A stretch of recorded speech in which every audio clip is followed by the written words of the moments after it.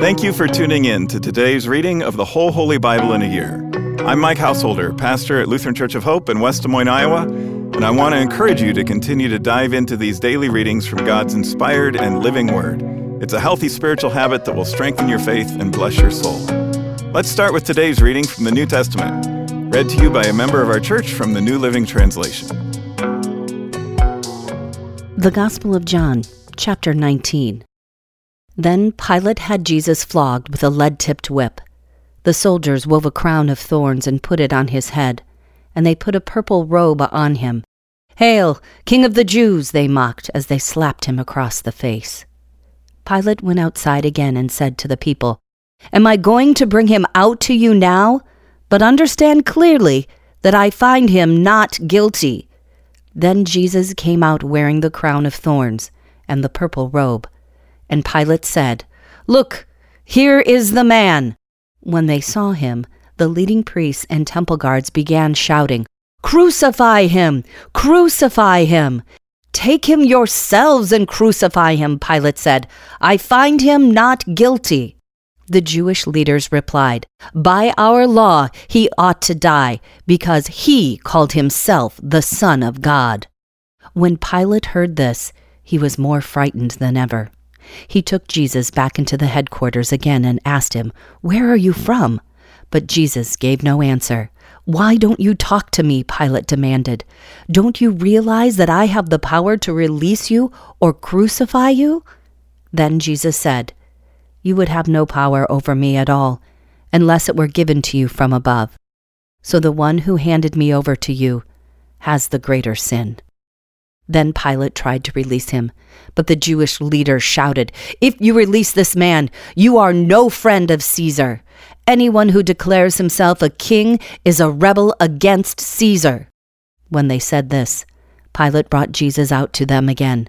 Then Pilate sat down on the judgment seat, on the platform that is called the Stone Pavement, in Hebrew, Gabbatha. It was now about noon on the day of the preparation for the Passover.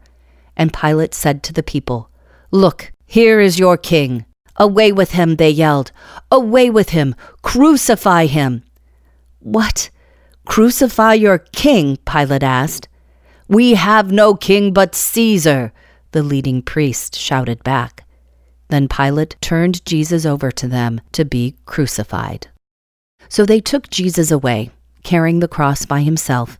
He went to the place called Place of the Skull, in Hebrew, Golgotha. There they nailed him to the cross. 2 others were crucified with him, one on either side, with Jesus between them. And Pilate posted a sign on the cross that read, "Jesus of Nazareth, the King of the Jews." The place where Jesus was crucified was near the city, and the sign was written in Hebrew, Latin, and Greek, so that many people could read it. Then the leading priests objected and said to Pilate, "Change it from 'the King of the Jews' to 'He said, I am King of the Jews.'" Pilate replied, "No, what I have written, I have written." When the soldiers had crucified Jesus, they divided his clothes among the 4 of them. They also took his robe, but it was seamless, woven in one piece from top to bottom.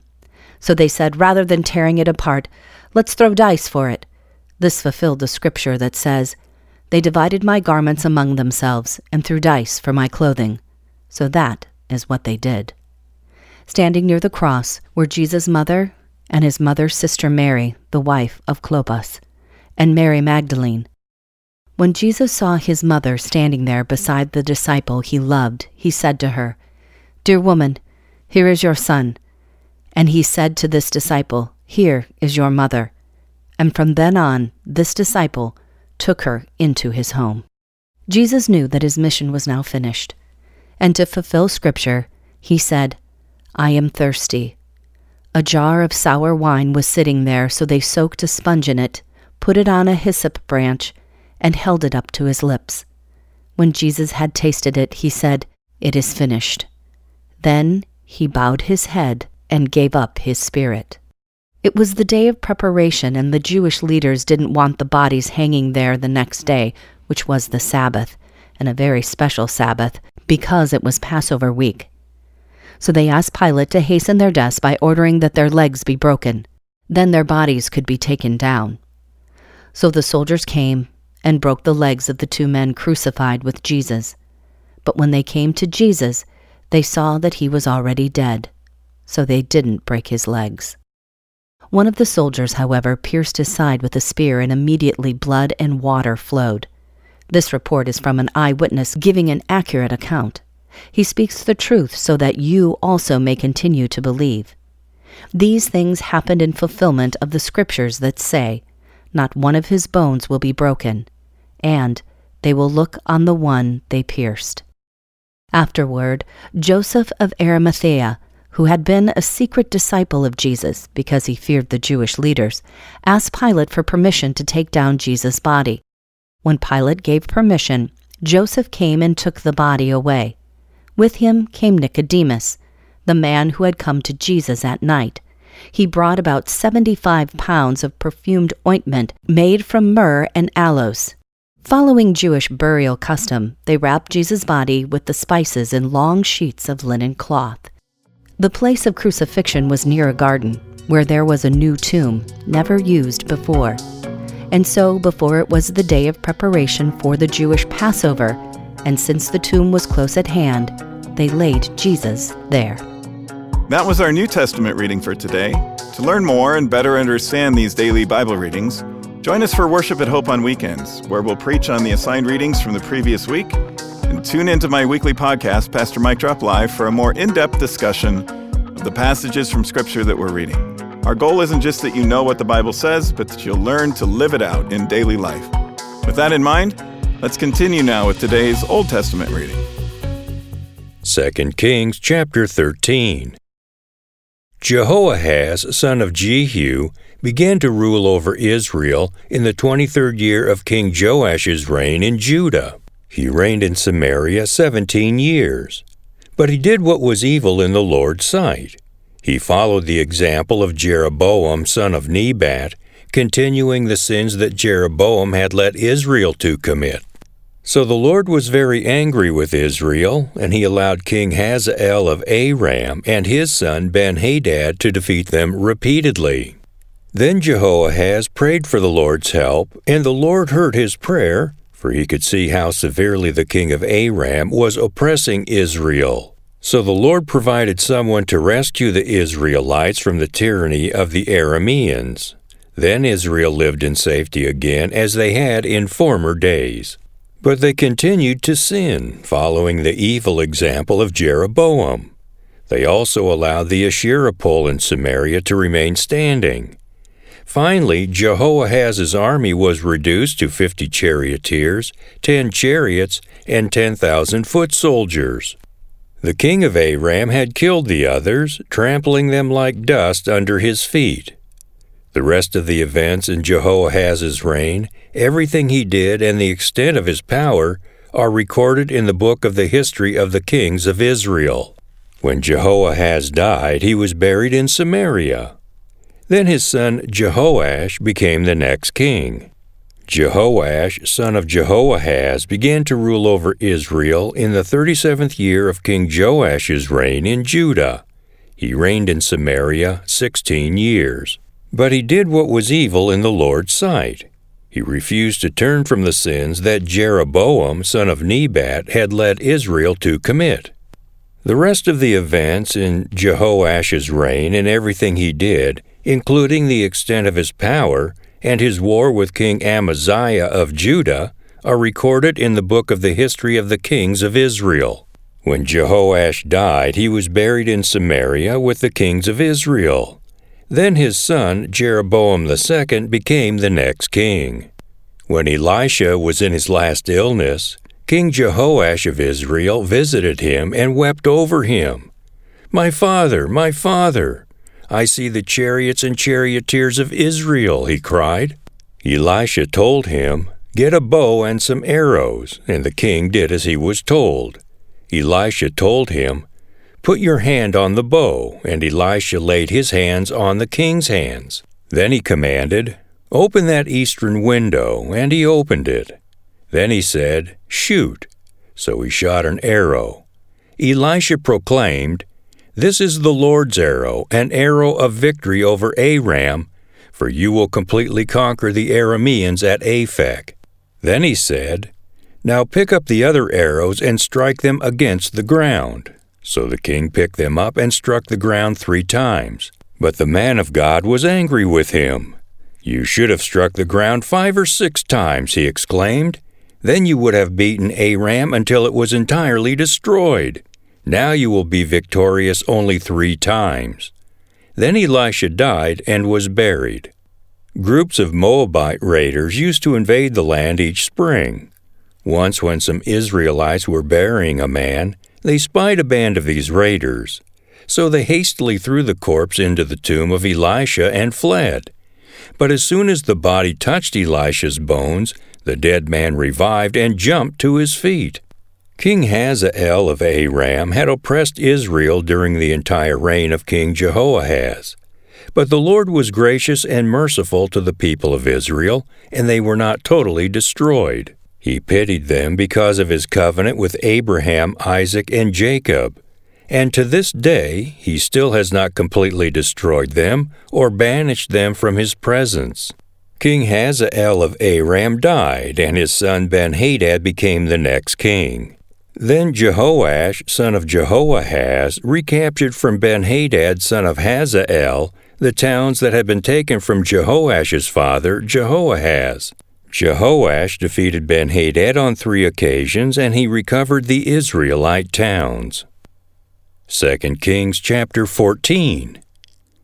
Amaziah, son of Joash, began to rule over Judah in the 2nd year of the reign of King Jehoash of Israel.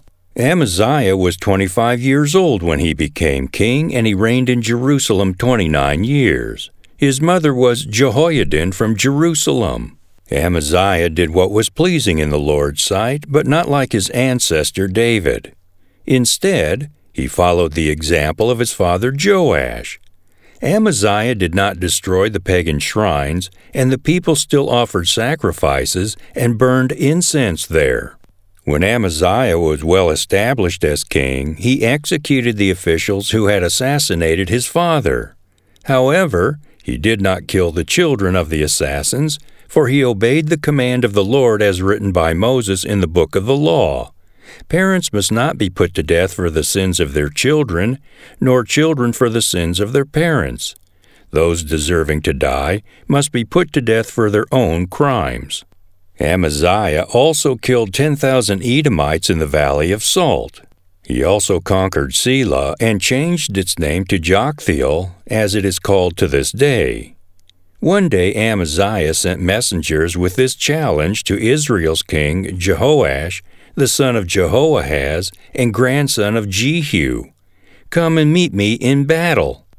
But King Jehoash of Israel replied to King Amaziah of Judah with this story. Out in the Lebanon mountains, a thistle sent a message to a mighty cedar tree. "Give your daughter in marriage to my son." But just then a wild animal of Lebanon came by and stepped on the thistle, crushing it. "You have indeed defeated Edom, and you are proud of it. But be content with your victory and stay at home. Why stir up trouble that will only bring disaster on you and the people of Judah?"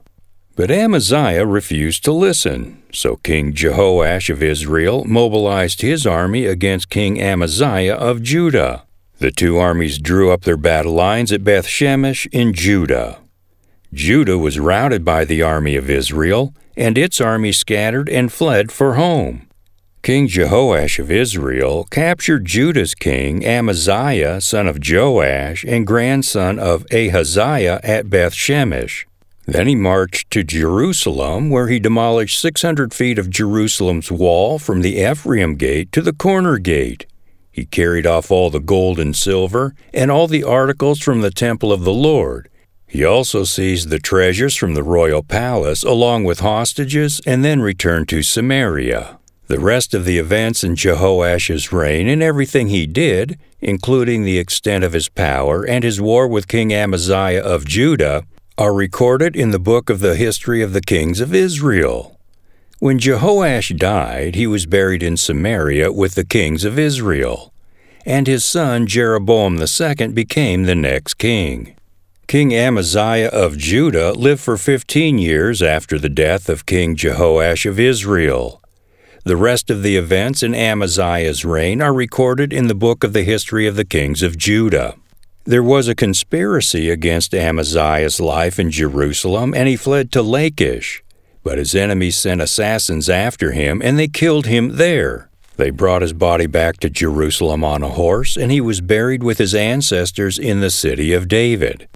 All the people of Judah had crowned Amaziah's 16-year-old son Uzziah as king in place of his father Amaziah. After his father's death, Uzziah rebuilt the town of Elath and restored it to Judah.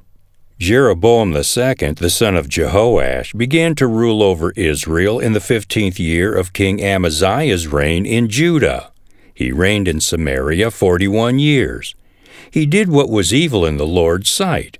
He refused to turn from the sins that Jeroboam, son of Nebat, had led Israel to commit. Jeroboam II recovered the territories of Israel between Lebo-Hamath and the Dead Sea, just as the Lord, the God of Israel, had promised through Jonah, son of Amittai, the prophet from Gath-Hepher. For the Lord saw the bitter suffering of everyone in Israel, and that there was no one in Israel, slave or free, to help them. And because the Lord had not said he would blot out the name of Israel completely, he used Jeroboam II, the son of Jehoash, to save them. The rest of the events in the reign of Jeroboam II and everything he did, including the extent of his power, his wars, and how he recovered for Israel both Damascus and Hamath, which had belonged to Judah, are recorded in the book of the history of the kings of Israel. When Jeroboam II died, he was buried in Samaria with the kings of Israel. Then his son Zechariah became the next king. 2 Kings chapter 15. Uzziah, son of Amaziah, began to rule over Judah in the 27th year of the reign of King Jeroboam II of Israel. He was 16 years old when he became king, and he reigned in Jerusalem 52 years. His mother was Jechaliah from Jerusalem. He did what was pleasing in the Lord's sight, just as his father Amaziah had done. But he did not destroy the pagan shrines, and the people still offered sacrifices and burnt incense there. The Lord struck the king with leprosy, which lasted until the day he died. He lived in isolation in a separate house. The king's son Jotham was put in charge of the royal palace, and he governed the people of the land. The rest of the events in Uzziah's reign and everything he did are recorded in the book of the history of the kings of Judah. When Uzziah died, he was buried with his ancestors in the city of David, and his son Jotham became the next king. Zechariah, son of Jeroboam II, began to rule over Israel in the 38th year of King Uzziah's reign in Judah. He reigned in Samaria 6 months. Zechariah did what was evil in the Lord's sight, as his ancestors had done. He refused to turn from the sins that Jeroboam, son of Nebat, had led Israel to commit. Then Shallum, son of Jabesh, conspired against Zechariah, assassinated him in public, and became the next king. The rest of the events in Zechariah's reign are recorded in the book of the history of the kings of Israel. So the Lord's message to Jehu came true. Your descendants will be kings of Israel down to the 4th generation. Shallum, son of Jabesh, began to rule over Israel in the 39th year of King Uzziah's reign in Judah. Shallum reigned in Samaria only 1 month. Then Menahem, son of Gadai, went to Samaria from Tirzah and assassinated him, and he became the next king. The rest of the events in Shallum's reign, including his conspiracy, are recorded in the book of the history of the kings of Israel. At that time, Menahem destroyed the town of Tappuah and all the surrounding countryside as far as Tirzah because its citizens refused to surrender the town. He killed the entire population and ripped open the pregnant women. Menahem, son of Gadai, began to rule over Israel in the 39th year of King Uzziah's reign in Judah. He reigned in Samaria 10 years. But Menahem did what was evil in the Lord's sight. During his entire reign, he refused to turn from the sins that Jeroboam, son of Nebat, had led Israel to commit. Then King Tiglath-Pileser of Assyria invaded the land. But Menahem paid him 37 tons of silver to gain his support in tightening his grip on royal power. Menahem extorted the money from the rich of Israel, demanding that each of them pay 50 pieces of silver to the king of Assyria. So the king of Assyria turned from attacking Israel and did not stay in the land. The rest of the events in Menahem's reign and everything he did are recorded in the book of the history of the kings of Israel. When Menahem died, his son Pekahiah became the next king. Pekahiah, son of Menahem, began to rule over Israel in the 50th year of King Uzziah's reign in Judah. He reigned in Samaria 2 years. But Pekahiah did what was evil in the Lord's sight. He refused to turn from the sins that Jeroboam, son of Nebat, had led Israel to commit. Then Pekah, son of Remaliah, the commander of Pekahiah's army, conspired against him. With 50 men from Gilead, Pekah assassinated the king along with Argob and Uriah in the citadel of the palace at Samaria, and Pekah reigned in his place. The rest of the events in Pekahiah's reign and everything he did are recorded in the book of the history of the kings of Israel. Pekah, son of Remaliah, began to rule over Israel in the 52nd year of King Uzziah's reign in Judah. He reigned in Samaria 20 years. But Pekah did what was evil in the Lord's sight. He refused to turn from the sins that Jeroboam, son of Nebat, had led Israel to commit. During Pekah's reign, King Tiglath-Pileser of Assyria attacked Israel again, and he captured the towns of Ijon, Abel-Beth-Maacah, Genoa, Kedesh, and Hazor. He also conquered the regions of Gilead, Galilee, and all of Naphtali, and he took the people to Assyria as captives. Then Hoshea, son of Elah, conspired against Pekah and assassinated him. He began to rule over Israel in the 20th year of Jotham, son of Uzziah. The rest of the events in Pekah's reign and everything he did are recorded in the book of the history of the kings of Israel. Jotham, son of Uzziah, began to rule over Judah in the 2nd year of King Pekah's reign in Israel. He was 25 years old when he became king, and he reigned in Jerusalem 16 years. His mother was Jerusha, the daughter of Zadok. Jotham did what was pleasing in the Lord's sight. He did everything his father Uzziah had done. But he did not destroy the pagan shrines, and the people still offered sacrifices and burned incense there. He rebuilt the upper gate of the temple of the Lord. The rest of the events in Jotham's reign and everything he did are recorded in the book of the history of the kings of Judah. In those days, the Lord began to send King Rezin of Aram and King Pekah of Israel to attack Judah. When Jotham died, he was buried with his ancestors in the city of David, and his son Ahaz became the next king. 2 Kings chapter 16. Ahaz, son of Jotham, began to rule over Judah in the 17th year of King Pekah's reign in Israel. Ahaz was 20 years old when he became king, and he reigned in Jerusalem 16 years. He did not do what was pleasing in the sight of the Lord his God as his ancestor David had done. Instead, he followed the example of the kings of Israel, even sacrificing his own son in the fire. In this way, he followed the detestable practices of the pagan nations the Lord had driven from the land ahead of the Israelites. He offered sacrifices and burned incense at the pagan shrines and on the hills and under every green tree. Then King Rezin of Aram and King Pekah of Israel came up to attack Jerusalem. They besieged Ahaz but could not conquer him. At that time the king of Edom recovered the town of Elath for Edom. He drove out the people of Judah and sent Edomites to live there as they do to this day.